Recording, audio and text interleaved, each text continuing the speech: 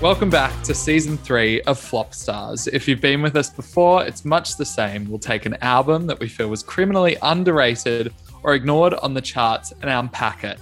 In the past, we've taken on Charli XCX, Carly Rae Jepsen, Taylor Swift, Katy Perry, and more. And today we're adding another one to that mix. We're taking on Marina's second album, Electra Heart. Hello, Nick. How are you? It's been a while. Hi, Sam. It has. We took a Easter sabbatical, but back at it. Do you refer Easter to sabbatical? just like Jesus took 3 days off, we took 3 weeks off. And rose again. Do you call Marina in this context Marina or Marina and the Diamonds? Like, that's what I've been wondering today because it's obviously on Spotify it's all now changed to Marina, but when we were consuming this album at the time, she was Marina and the Diamonds. Of course. And I think there actually were actual diamonds from what I could gather. Like she had band members that she called the Diamonds. I believe just so. weren't, like set people. Yeah. So let's go with Marina for the purpose of shortening the time. But we will acknowledge that at the time it was Marina and the Diamonds. Yeah, I think that's a smart way to do it.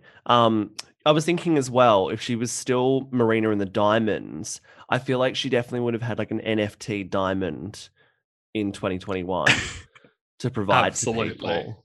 I think that's definitely a route she would have gone down, but she stripped it all back to her. But I mean, we're going back to 2012 where, you know, there was only room for so many female solo artists. So perhaps the idea of having the diamonds around her, making it more of a band situation was, you know, a more planned thing to make it stand out more amongst the many, many kind of alt pop stars that were around there at the time.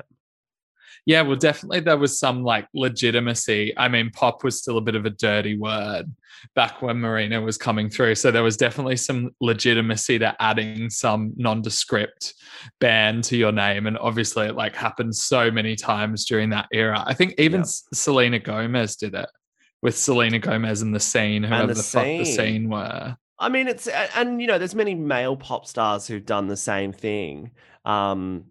Trying to think of them now, but I think about. I was going to say I can't think of any. I'm sure there is Revolution one. Yeah, that's true. And you know, you go back. It's not a new thing for this to have been done in 2012, but it's definitely interesting the positioning that a band around you and the title after your name provides to your band. Definitely, I think in many ways it takes the heat off the person at the front from copying the brunt of all the kind of criticism and stuff as well. There's less of a spotlight on that individual person. And it feels like more of a holistic kind of project with many moving parts to it. But that also, I think, has its negatives in terms of stopping you from cutting through.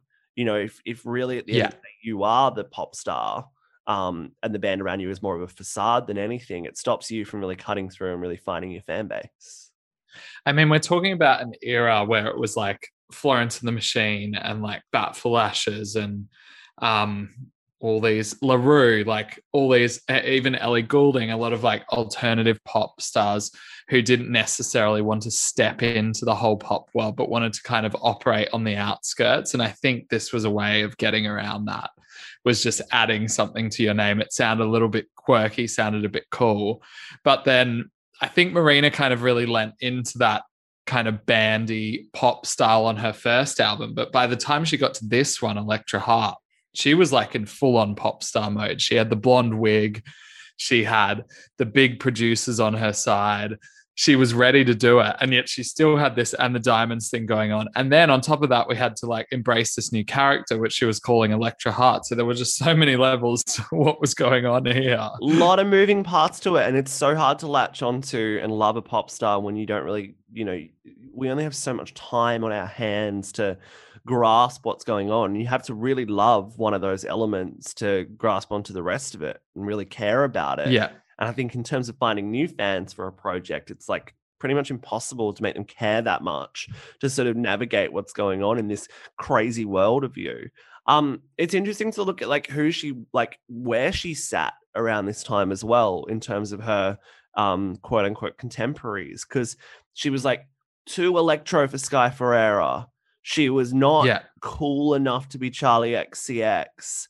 She Mhm. was, I think, in the same vein of Sky Ferreira, she was too contrived to be Lana Del Rey. So she kind of sat in this very strange sort of world where she was also too cool to be Katy Perry as well. So she Yeah. sat in this very Yeah, it's fascinating odd, middle isn't it? ground that wasn't as like, I feel like in 2021, there is a lot more room for everyone in that alternative space to carve out their own lane and to mark their own spot. But really in 2012, you had to be boxed in and you had to be, you know, you had to be seen as a slightly less cool Katy Perry or a slightly more cool this and that. And it's very hard to Yeah. actually cut through and find your own lane in 2012. I mean, it was like kind of the period where there were people like Florence and the Machine who were actually getting 10 like top 10 singles with songs that were quite alternative leading. Like when you think of something like Rabbit Heart Raise It Up, that's extremely alternative to kind of land in the top 10 and get radio play. But that was starting to happen in the UK. And I think Marina really won fans over and started to build a lot of hype with a sound that was very alternative. But then she did this big shift on the second album. And this is not an album that says I'm trying to make something that's like alternative left of center and I'm happy in my lane. This is an album where you're going, I'm ready to compete on the charts now. Let's have it. Like, take me to the top. There's Dr. Luke on there, unfortunately. There's Circuit, who's part of the Dr. Luke camp. There's Greg Kirsten. There's Stargate. Like, these are the main pop people at this time. Yeah. And it's pop star. She wanted those hits. Do you think there's hits on here, first of all? 100%. At least at the top and tail of the record, there's definitely some hits on there. The rest definitely sits in this sort of kitschy, this sort of like pastiche of sort of alternative pop. I think some of it wouldn't go astray on sort of those middle Gaga albums, those like album tracks. Yeah, that's what I was thinking. Fame Monster and stuff. It kind of sits in that and nothing else I can say kind of world. It's interesting. I think there's definitely hits on this album and definitely like mega hits.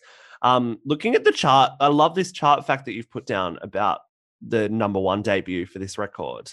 It debuted at number one in the UK, but it's the lowest selling number one record in history. That's phenomenal.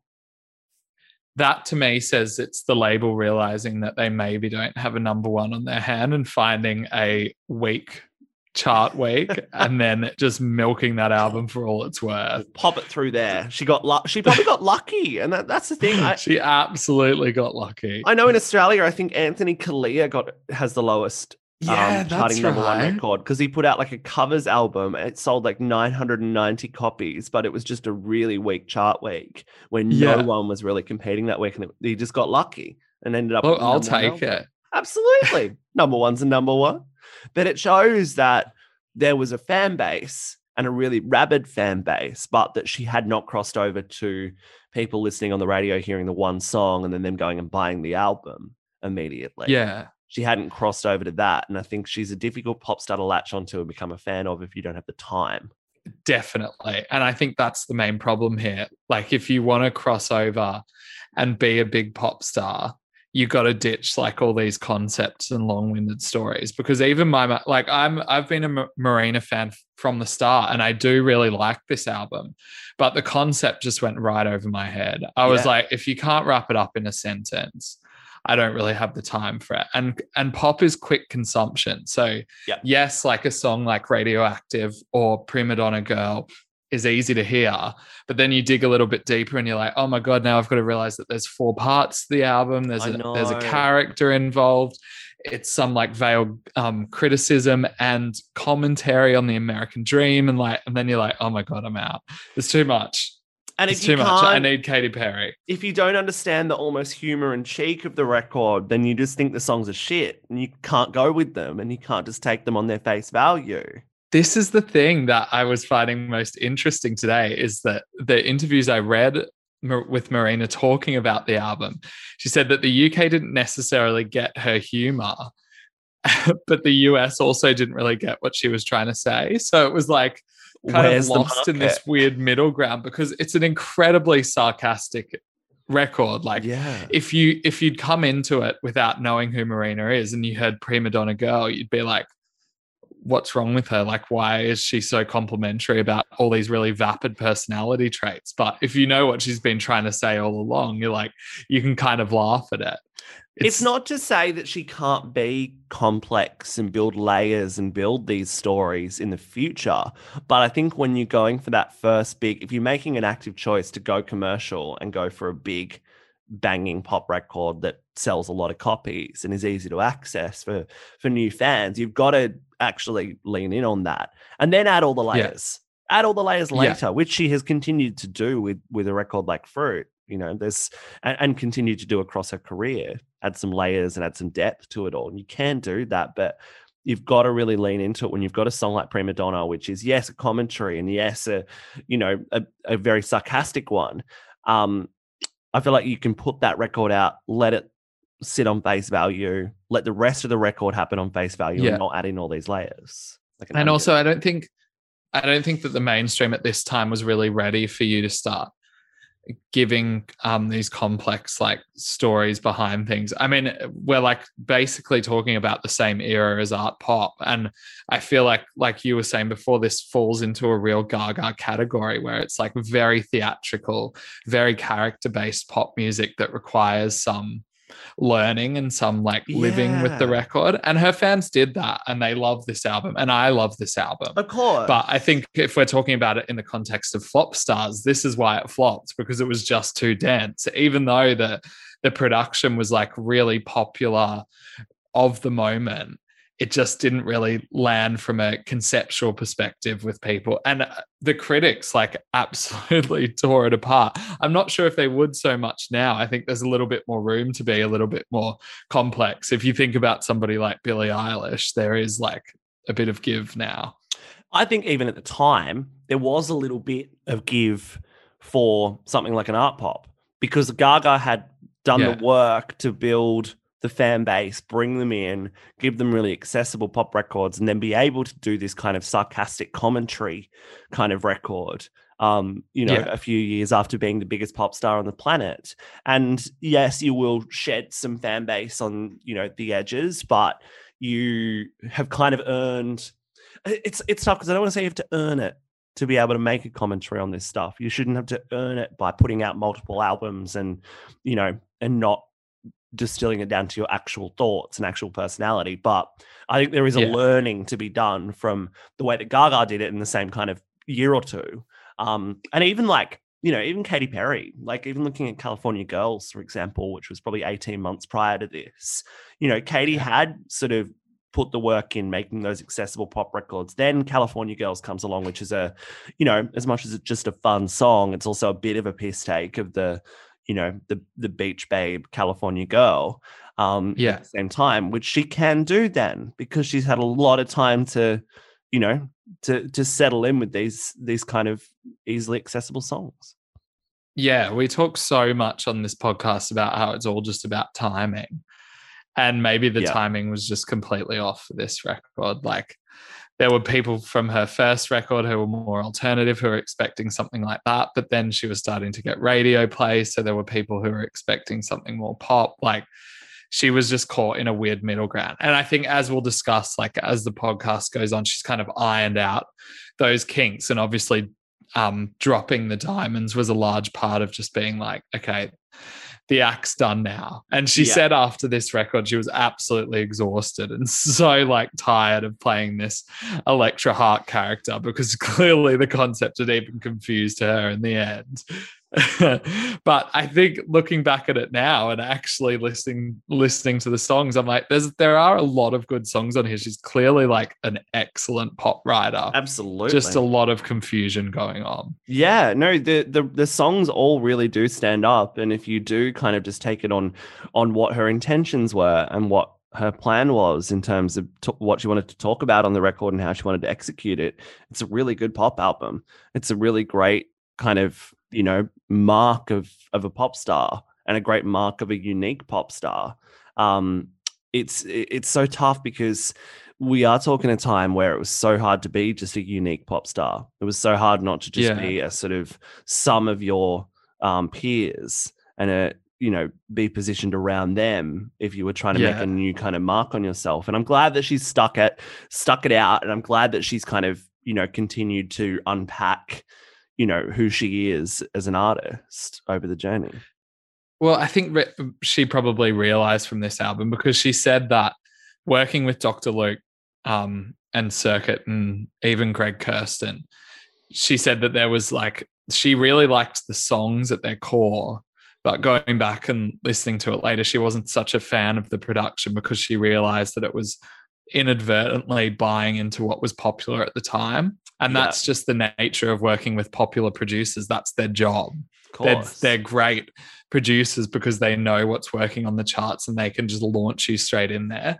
So there's this internal wrestle going on with Marina where she kind of wants to be a pop star, but then she kind of wants to do her own thing. And she gets caught in an awkward middle ground. And I think after this album, she was like, nah, I'm done with that.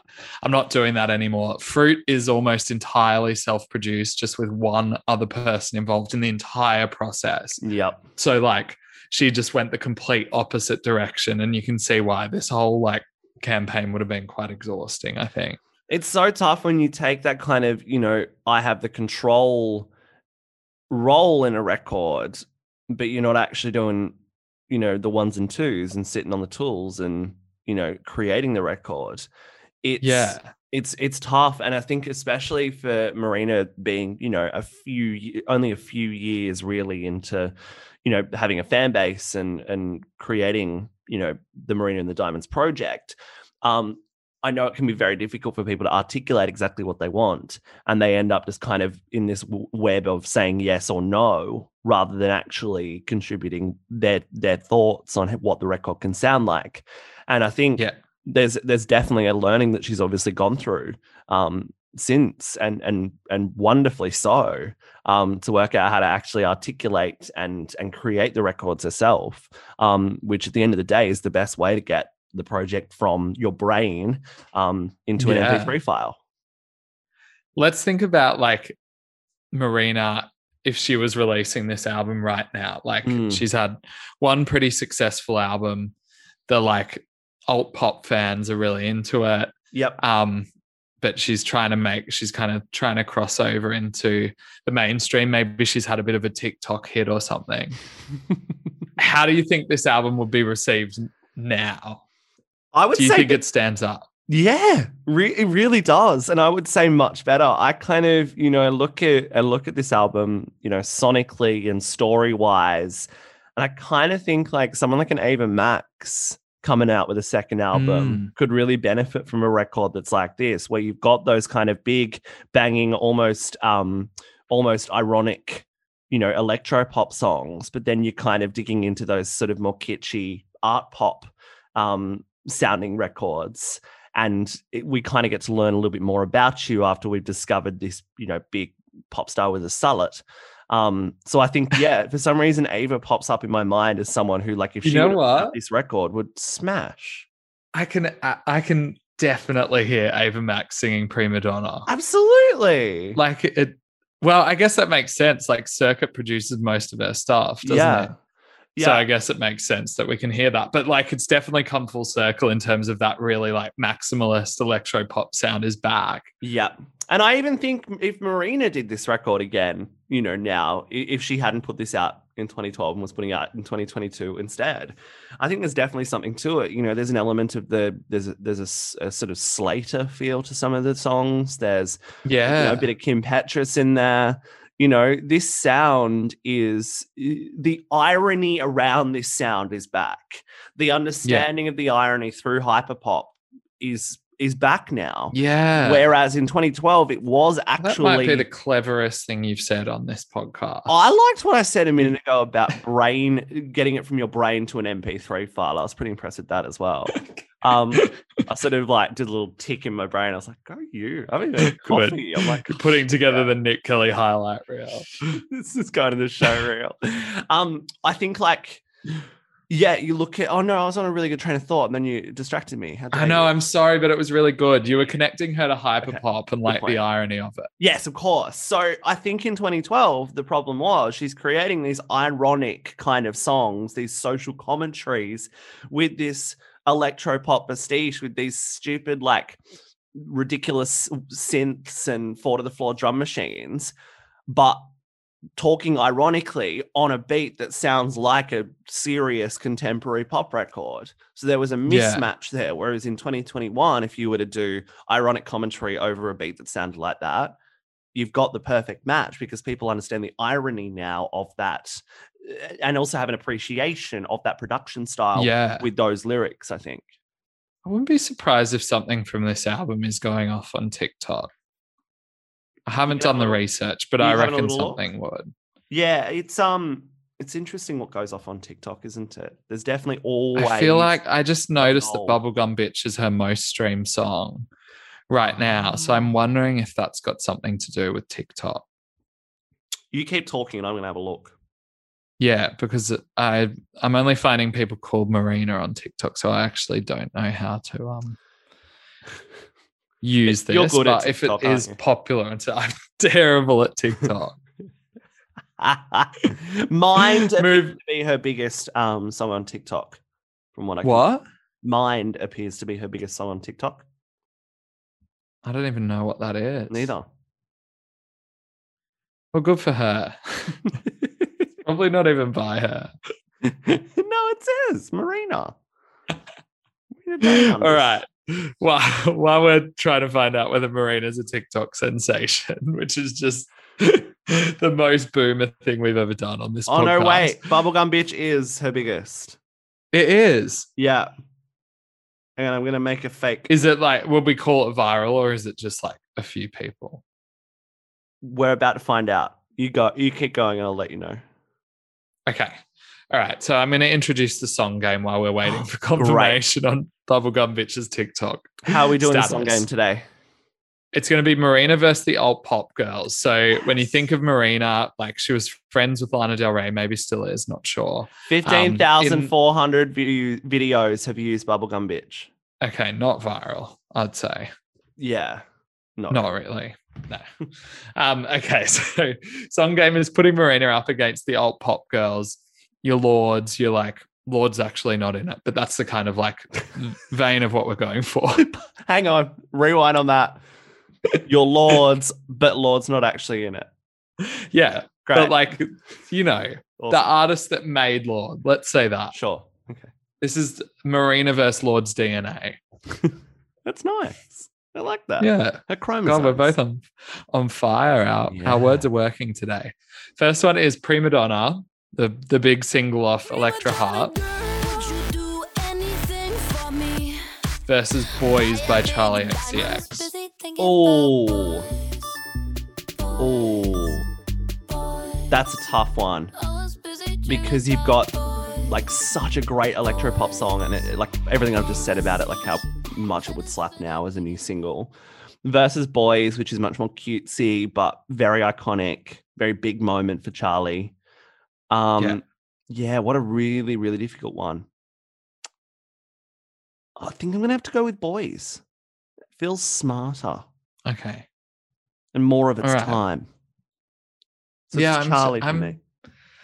I should have thought about this before I did it, given that I You've really put these up against each other. Yeah. Yeah, kind of similar songs, but also very different. Boys never really gets to that banging chorus like Prima Donna does because it goes in a very different vibe.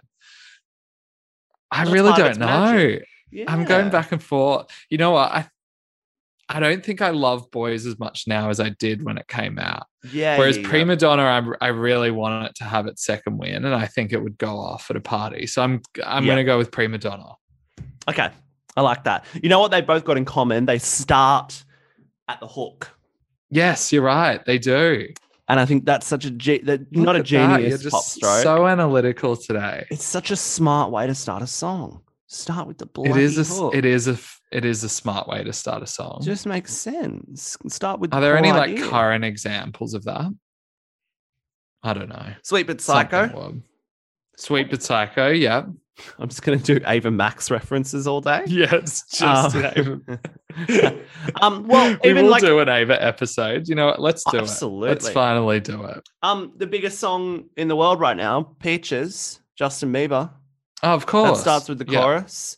Lil Nas X, Montero, starts with the chorus. Yeah. Astronaut in the Ocean starts with the chorus. Okay, so quite a Heat lot. Waves by Glass Animals starts with the chorus.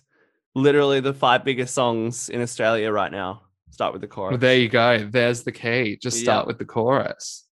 All right, good.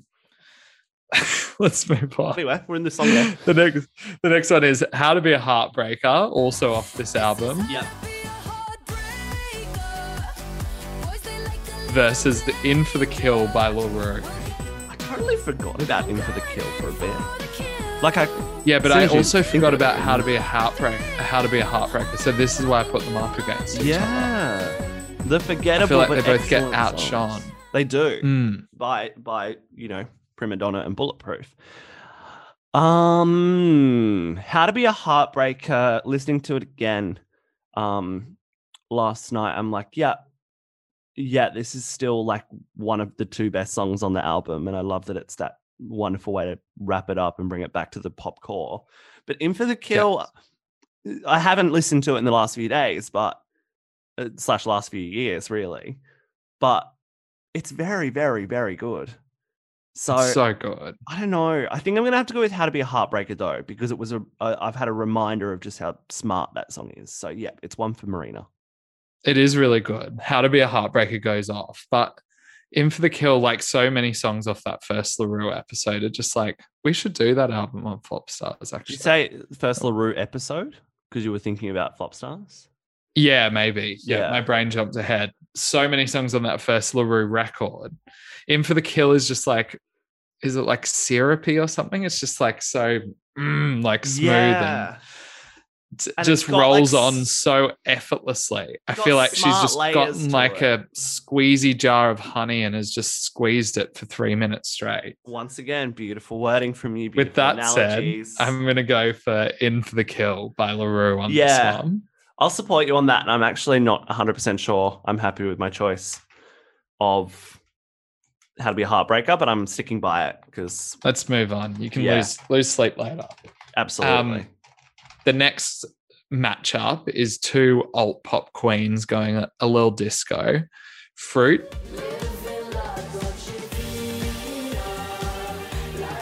versus Spectrum Say My Name by Florence and the Machine. You can decide whether you're going to do the Calvin version or the regular. Well, that was my question because this changes things. Are we doing the Calvin remix, which ended up being arguably a bigger single? Or are we doing the original version with Paul Epworth that was disco in nature but not as banging? Let's go for the original, I think. I think it's fair to Marina because she didn't get the Calvin remix. I think for Florence to go from that Baroque pop avant-garde thing that she was doing that I generally fucking hate, and to just as a rule of thumb, that adult contemporary white... Yeah, you're not a fan. White woman fucking yodeling over a beat made by 5 men named Dave. I just can't. Always Dave. It's always Dave's. Oh, I've got this. Actually, no, I'm not even going to get into it. I've just got this thing at the moment that just with like male producers called Dave. They're all called Dave, and they're all just like so up themselves. Anyway, I think for Florence to go from, what she was known for to jump into that, disco and dance space for a little while and do these really fascinating collaborations, even like You've Got the Dizzy Love, then this. Then the Calvin remix, and then the obvious Calvin and her rematch for Sweet Nothing. And she just fit them so well. And it never took away from her genius, and it never came across as being a grab for a hit or anything. It just felt right. Yeah. I think there's something so subtly brilliant in that. And I think it started at Spectrum. Fruit I love and love the whole record, but Spectrum just felt like a shifting sands moment for Florence. So yeah, I'll go with that. Definitely agree with you on that with Spectrum. And it did feel so organic that that the Calvin Harris remix just came Yeah, and it just made her a superstar like that. It didn't feel like it was forced at all. absolutely. Definitely a special song, but kind of like on an album now that I listen to and just like it's just like a lot. Florence really sings in your face a lot. And She's a loud vocalist. sometimes when there's 16 songs of that, it can get a little bit overwhelming. Don't get me wrong, love her, but that's my one constructive criticism of the Ceremonials album. Fruit, however, so subtle, so just like brilliantly melodic and just sticks on the same beat the whole time and yet makes so many like rises and falls out of the whole thing. And I still listen to it all the time. Like I pop it onto every playlist I make that's kind of like a vibey, excuse the terrible word, playlist. So I'm going to go with Fruit on this one. She nailed the disco assignment, Marina. Yes, the brief was executed to success. Very well done. I get you. I was waiting for you to say the next one, but I don't know why. It's on me. That's your job. Along the next one, 95% of things on this podcast. This is your job. Hey, you got to turn up. That's a big job. I know. It's 8 o'clock in the morning. It's not easy. It is. It's not hard. It's not easy at all. The next one is Hollywood.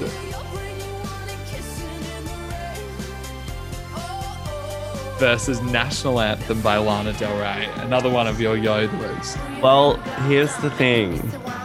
Out of all the Lana Del Rey songs, I think National Anthem is probably the one that I tolerate the most. No, I know. It's the one that I knew that. That's why I put it there. I really like that song. I think it's really smart and really lovely and just a joyous kind of moment. And I love Lana when she's like that and like high by the beach, and that's my Lana. The thing I think is funny about these two is that I definitely know that Hollywood by Marina is like a sarcastic criticism of America, but National Anthem should be, but I'm not sure that it is. No, it may just be a moment of nationalistic pride. Because Lana. No other explanation. Yeah, it's a toughie, but for me, I think Hollywood, just like you with I still put it on every playlist kind of thing. Like National Anthem, I will like see coming up in a queue of songs on Spotify and not skip it, which is a real benefit from me. Whereas Hollywood, I can go without. So I'm going to go with National Anthem. Yeah, I also think I could do without Hollywood. It's a good song, and I really like her first album. Like it's really funny and really charismatic. But I just don't find myself returning to it that often. No. As much as I do with the Fruit album. I probably go back to the Fruit album more so than I do any other Marina album. National Anthem on this one. Good. That's a pretty good mix. She did pretty well against her alt pop girls. Absolutely. I just can't. We were just talking Lana Del Rey for an answer. I know. There you go. You're leading into us doing a Lana Del Rey album on Flop Stars. It's gonna happen. I told you it's your birthday. Your birthday treat. Month late. Yes. I was just talking with our silent producer about the episode. Actually, she was actually interested in the episode. Yeah. And we were talking about how Marina kind of hasn't found that lane or that success that everybody that kind of surrounded her at the time did. Like Lana Del Rey does huge numbers. She's really found her niche. Florence and the Machine, obviously one of the biggest festival headliners in the world. Yep. LaRue kind of dropped off. Lorde is huge. Like all these artists who have been really inspired by the work that Marina does have gone on to do really big things and to find a really big place in the commercial sphere, but Marina kind of hasn't. Yes, that's a really good point. I think a tough thing for Marina was it felt like Electra Heart happened and nothing really did for a very long time after, unless you were an absolute mega fan at the jump of Electra Heart. And she's always kind of fallen down a crevice. And I feel like it goes back to timing, like you were talking about earlier as well. It goes back to the right records coming out at the right time, the right stories being told at the right time. just telling people what they need to know to get them to invest in something and invest their time and energy and money into at the right time. And I feel like she never quite nailed the brief with that until Fruit. But when Fruit came around, that world was so cluttered with people that were doing the same kind of record. And we were going through that pop, transition from being a dirty word to being, to being ironically loved, to being truly respected. We were going through that transitional process, and Marina was right in the middle of it, whilst, so many other artists were finding their voice in pop as well. And so maybe it just became a thing of like, I'm a little bit distracted right now.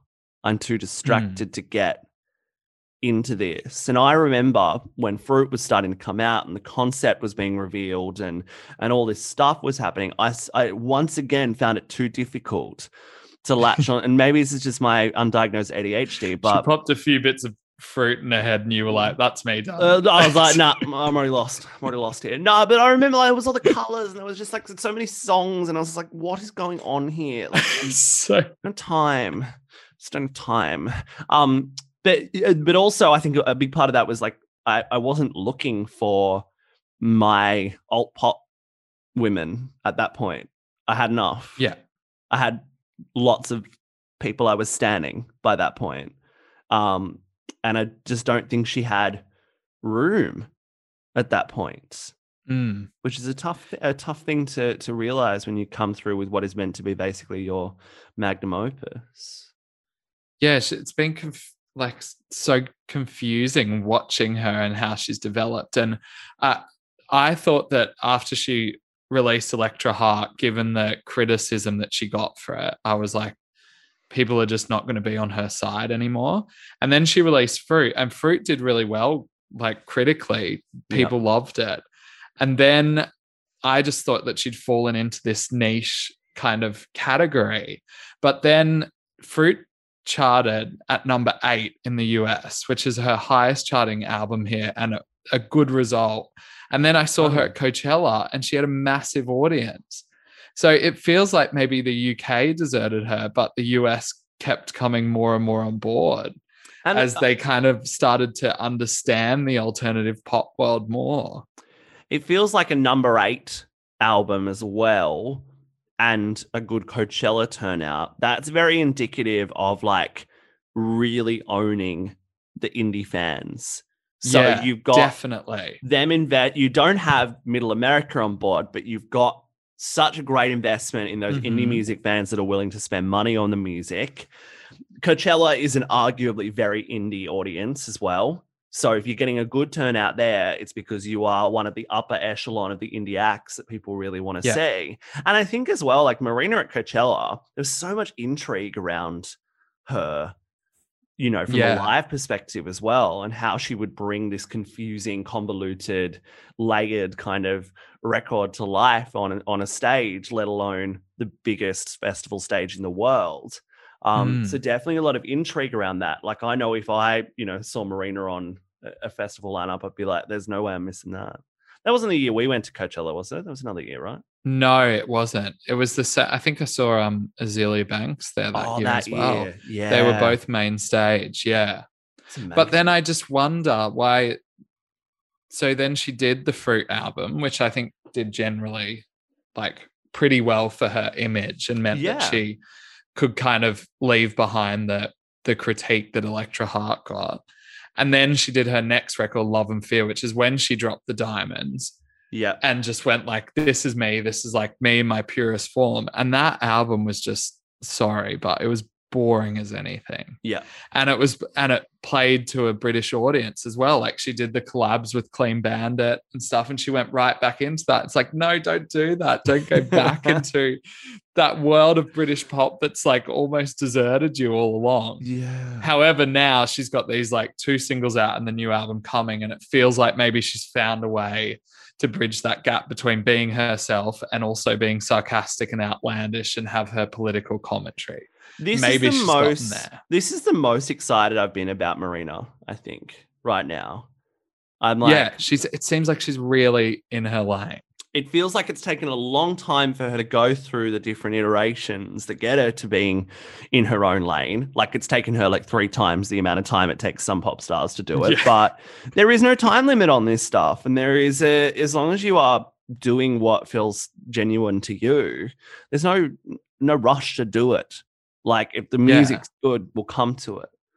And I forgot, by the way, that Clean Bandit song was her and Louis Fonsi, the Despacito man. Like, just a real lean into commercialism. Just like not for her. She didn't need to do it. Not at all. She was already like beyond that. Fruit put her beyond that, and then she just popped herself right back in that world for no reason. However, she did have a good song with Clean Bandit too called Disconnect. So she had two sides of the coin. Yeah. That wasn't Disconnect wasn't the one with Bad Baby on it, was it? That was another one. No, I don't think so. Clean Bandit. No, Bad that Baby was and Charlie XCX. That's right. Yeah. What a treat. Disconnect was very disco-y. I remember that now. Yeah. I just want to say, though, that I think that a lot of these stuff, like I know LaRue has been very impacted by this and Marina has as well. Like the criticism they got around this time was pretty fucked up. Like I read a review that it was from Clash, and I think I've popped it in the review in the document, but they finished their review with Electra Heart is an ingloriously languid statement of Marina's demise, the final stamp of disapproval on her flailing excuse of a musical career. God, someone got up on the wrong side of the bed. I know, that just oversteps the line of criticism to me. Like totally. How is a flailing excuse of a musical career when you've just had like your first top 10 UK single? It's not at all.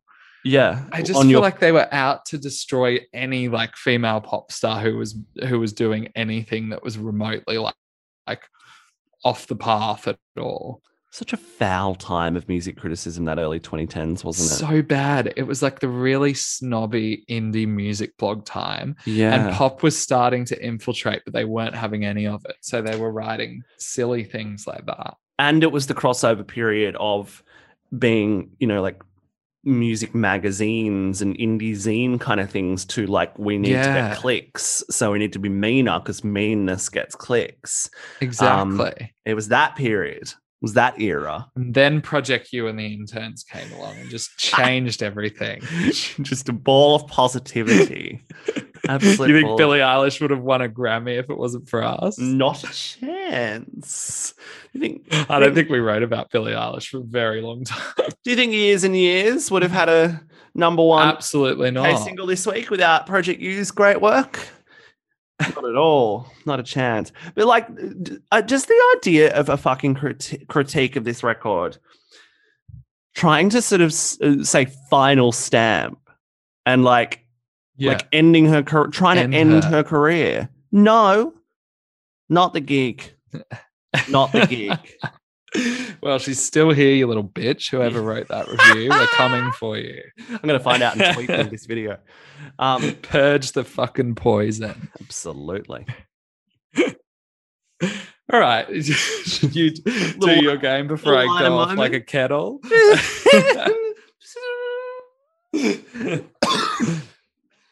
Jesus. Oh, now you're dying. This is your final stand. Choking on my own spit. So I'm just going to put a marker in there. Oh, I can taste blood. That's good. Right. Don't do that. I've been watching The Crown and they all cough blood and then they're dead an episode later. I hope not. I hope I'm not dead for our LMFAO Party Rock album review next week. Yeah. Well, this was the 40s, so I think you'll get better medical care if you are indeed. I'm coming off the end of a chest infection, guys. It's fine. But, I went out to the soccer in 10-degree weather last night, which is not the smartest thing I've done. Anyway, my game is called The Diamonds or Another Diamond. This is once again a song game where I take a reference to the band and then put it up against the same word, just in a different context. Yeah. Usually wildly chaotic. Yeah, I'm going to put Marina songs up against some of the big hits with the word diamond in them over the journey. First one we're going to go with is the TikTok sensation Bubblegum Bitch. I want to put that up against... I want to put that one up against Diamonds by Rihanna. Make a real difficult one to start with. Well, Diamonds by Rihanna is kind of like it's a mega hit, really, isn't it? Actually, I've read a lot of lists in the last week or so of people ranking her songs, and Diamonds is always up quite high.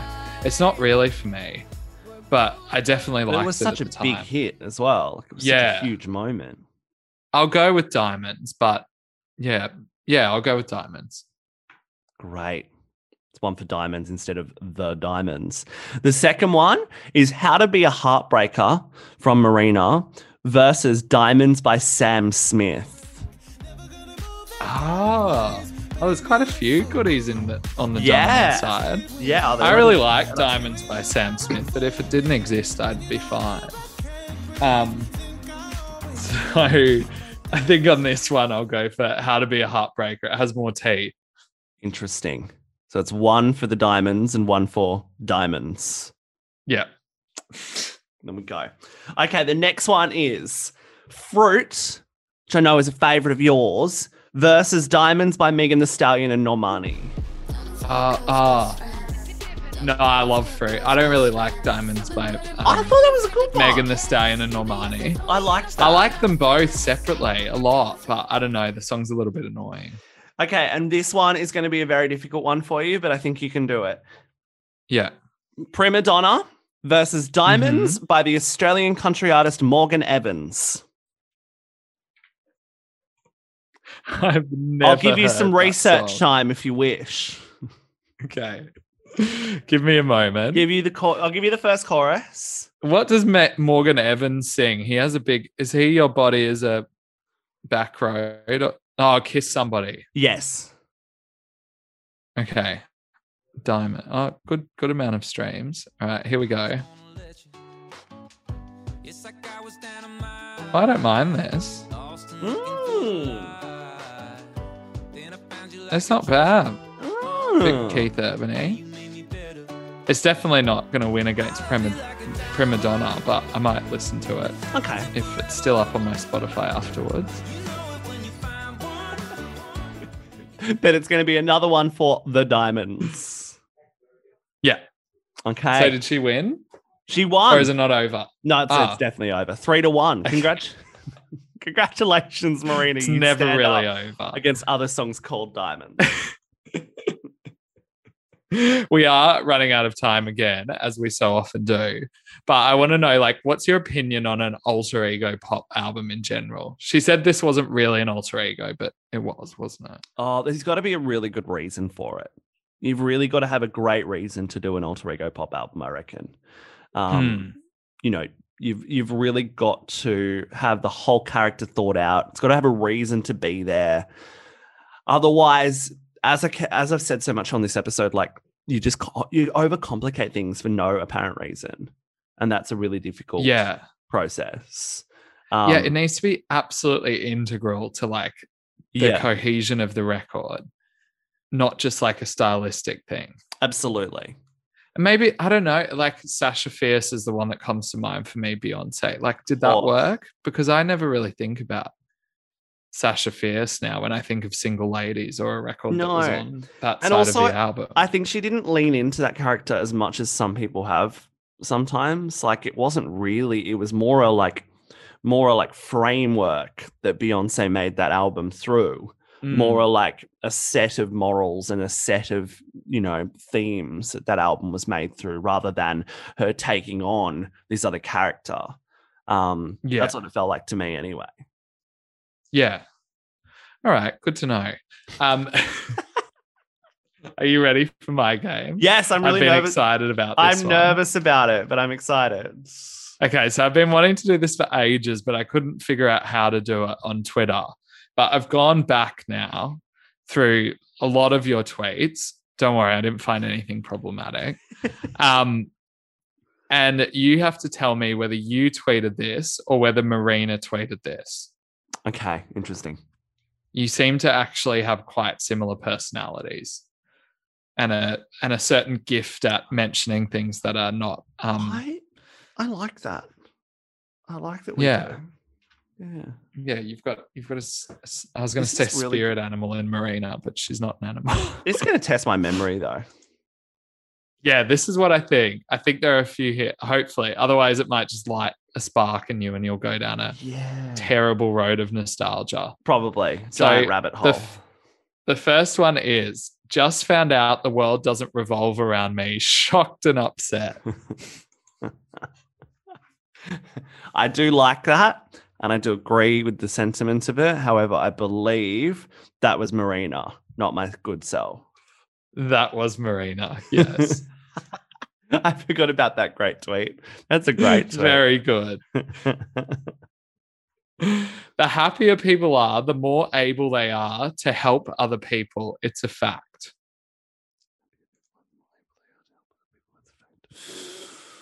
Once again, I agree with the sentiment.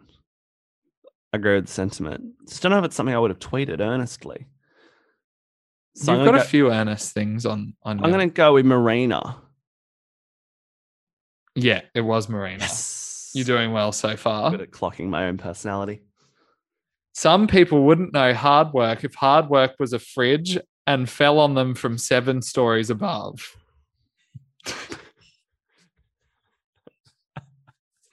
I have a vague recollection of tweeting that in a fury of someone complaining about how hard they had it and just coming up with a silly analogy and tweeting it out into the ether. I think that was me. That was you, correct. I'm going to work out. Actually, no, I remember who that was about now. Yeah, cool. Thanks. Really? Yeah, someone I used to work with. They don't work anymore, so not shocking. Next one is, I just slept for 15 hours. Hey, everybody, I'm Michael Jackson. I was going to say the slept for 15 hours thing, definitely me circa 2016-17 after a long night. Michael Jackson reference, not very me. So I'm going to go Marina on that one. That's Marina. You're doing so well. I'm happy with this. The next one is, I do enjoy EDM.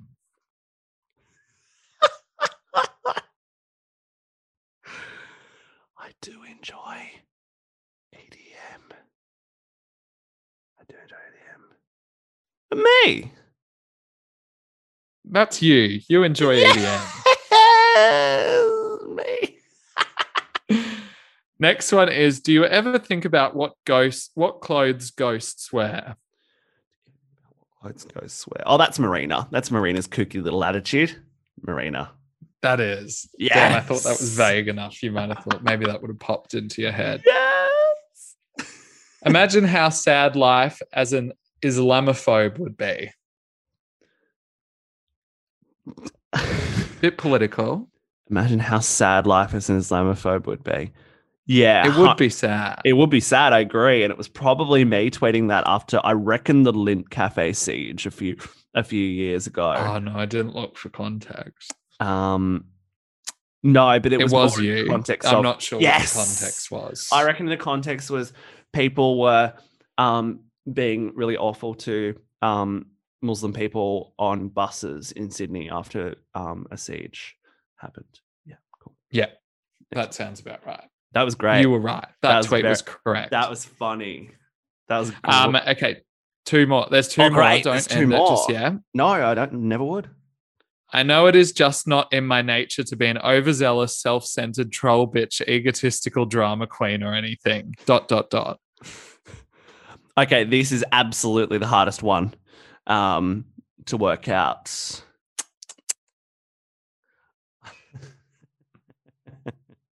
I'm going to go, that's Marina, I reckon. That is. I would have not done a ... I would have finished my sentence is all. I'm not a ... kind of guy.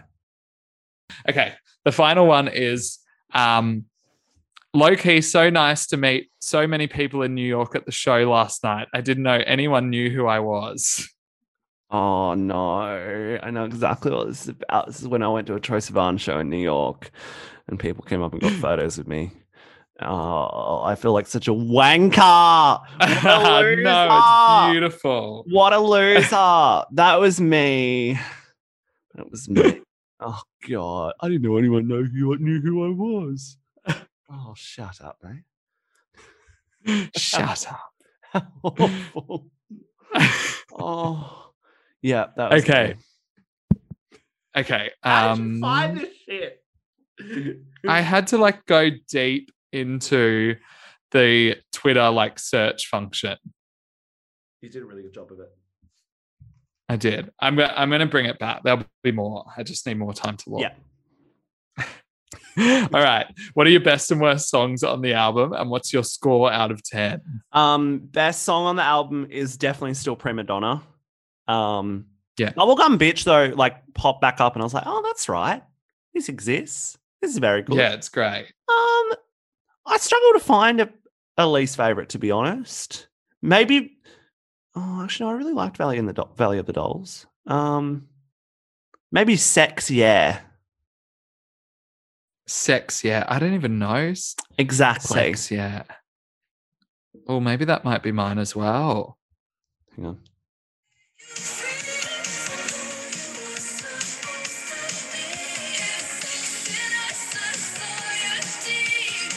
Yeah. Like, it's fine.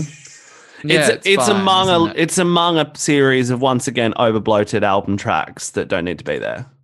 Yeah. Okay. I'll go Sex, yeah, too. Great. That's my least favorite. My favorites are Prima Donna. I like Teen Idol. And yeah, I like Bubblegum Bitch as well. Great. They're my three. And I think I'll give it a 7.5 out of 10. I think I'll give it a 6.5 out of 10. Ooh. It's not all that great. But that's not lower than Kelly Clarkson. When it shines, no, it's not. That was about a 4. When it shines, but it doesn't always shine. You know? Okay. All right. I understand. What's your flop of the week? We haven't done this for ages. Yeah, this is an interesting one. There's been a lot of great kind of tracks come out the last little while that I reckon could go somewhere. I reckon it's got to be Starstruck by Years and Years for me. Yeah, I was going to say that too. I knew you were. Just what a great return to form for a great. We just went back on the first album a little while ago, on Communion, and we kind of talked about how they kind of fell off a little bit on the second record, but they've made some really hard decisions, i.e. cutting 2/3 of the band. The project is now just Ollie Alexander. They've leaned into his TV show that he's done. I'm acting like I've never seen it. They've leaned into the It's a Sin thing, the whole video concept. His telly program that he did on the box. On the box. The Starstruck video leans into the show in that he's getting up out of bed after sorry if you haven't seen it.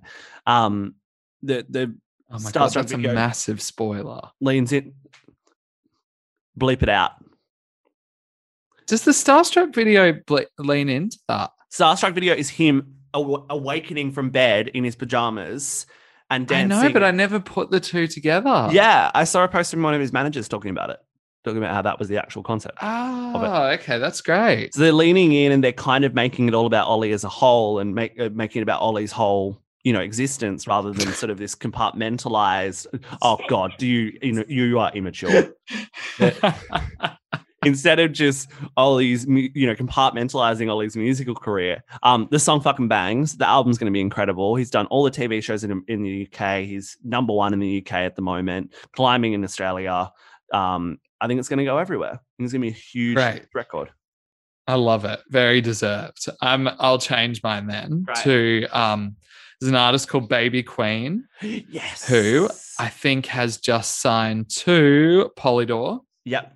And her first song for the major label is Dover Beach, and it's a banger. So I think she's going to do really well. I mean, she just keeps putting out good singles, but this one's definitely feels like the one that's got the most wings. So yeah, get behind her. Hands down. Make it happen. She's an exciting one. I chatted to her a little while ago and she's fantastic. Also, can I throw in an aside? There is a new song that's come out literally a couple of hours ago called Bus Stop It's by a duo called Kinder from Australia. They're making some of the it's out. It's out. It's amazing. They're making some of the coolest, funniest, funnest dance music in Australia at the moment. They're Ghanaian Australian, and they're using a whole bunch of kind of like instrumentation and sort of the grooves in Ghanaian music traditionally and bringing it into this sort of like EDM world. And it's really unique and really genuine. And I think anyone who likes kind of dancey pop stuff that has a bit of a real feel to it will love this. So Kinder Bus Stop, check it out as well. Love it.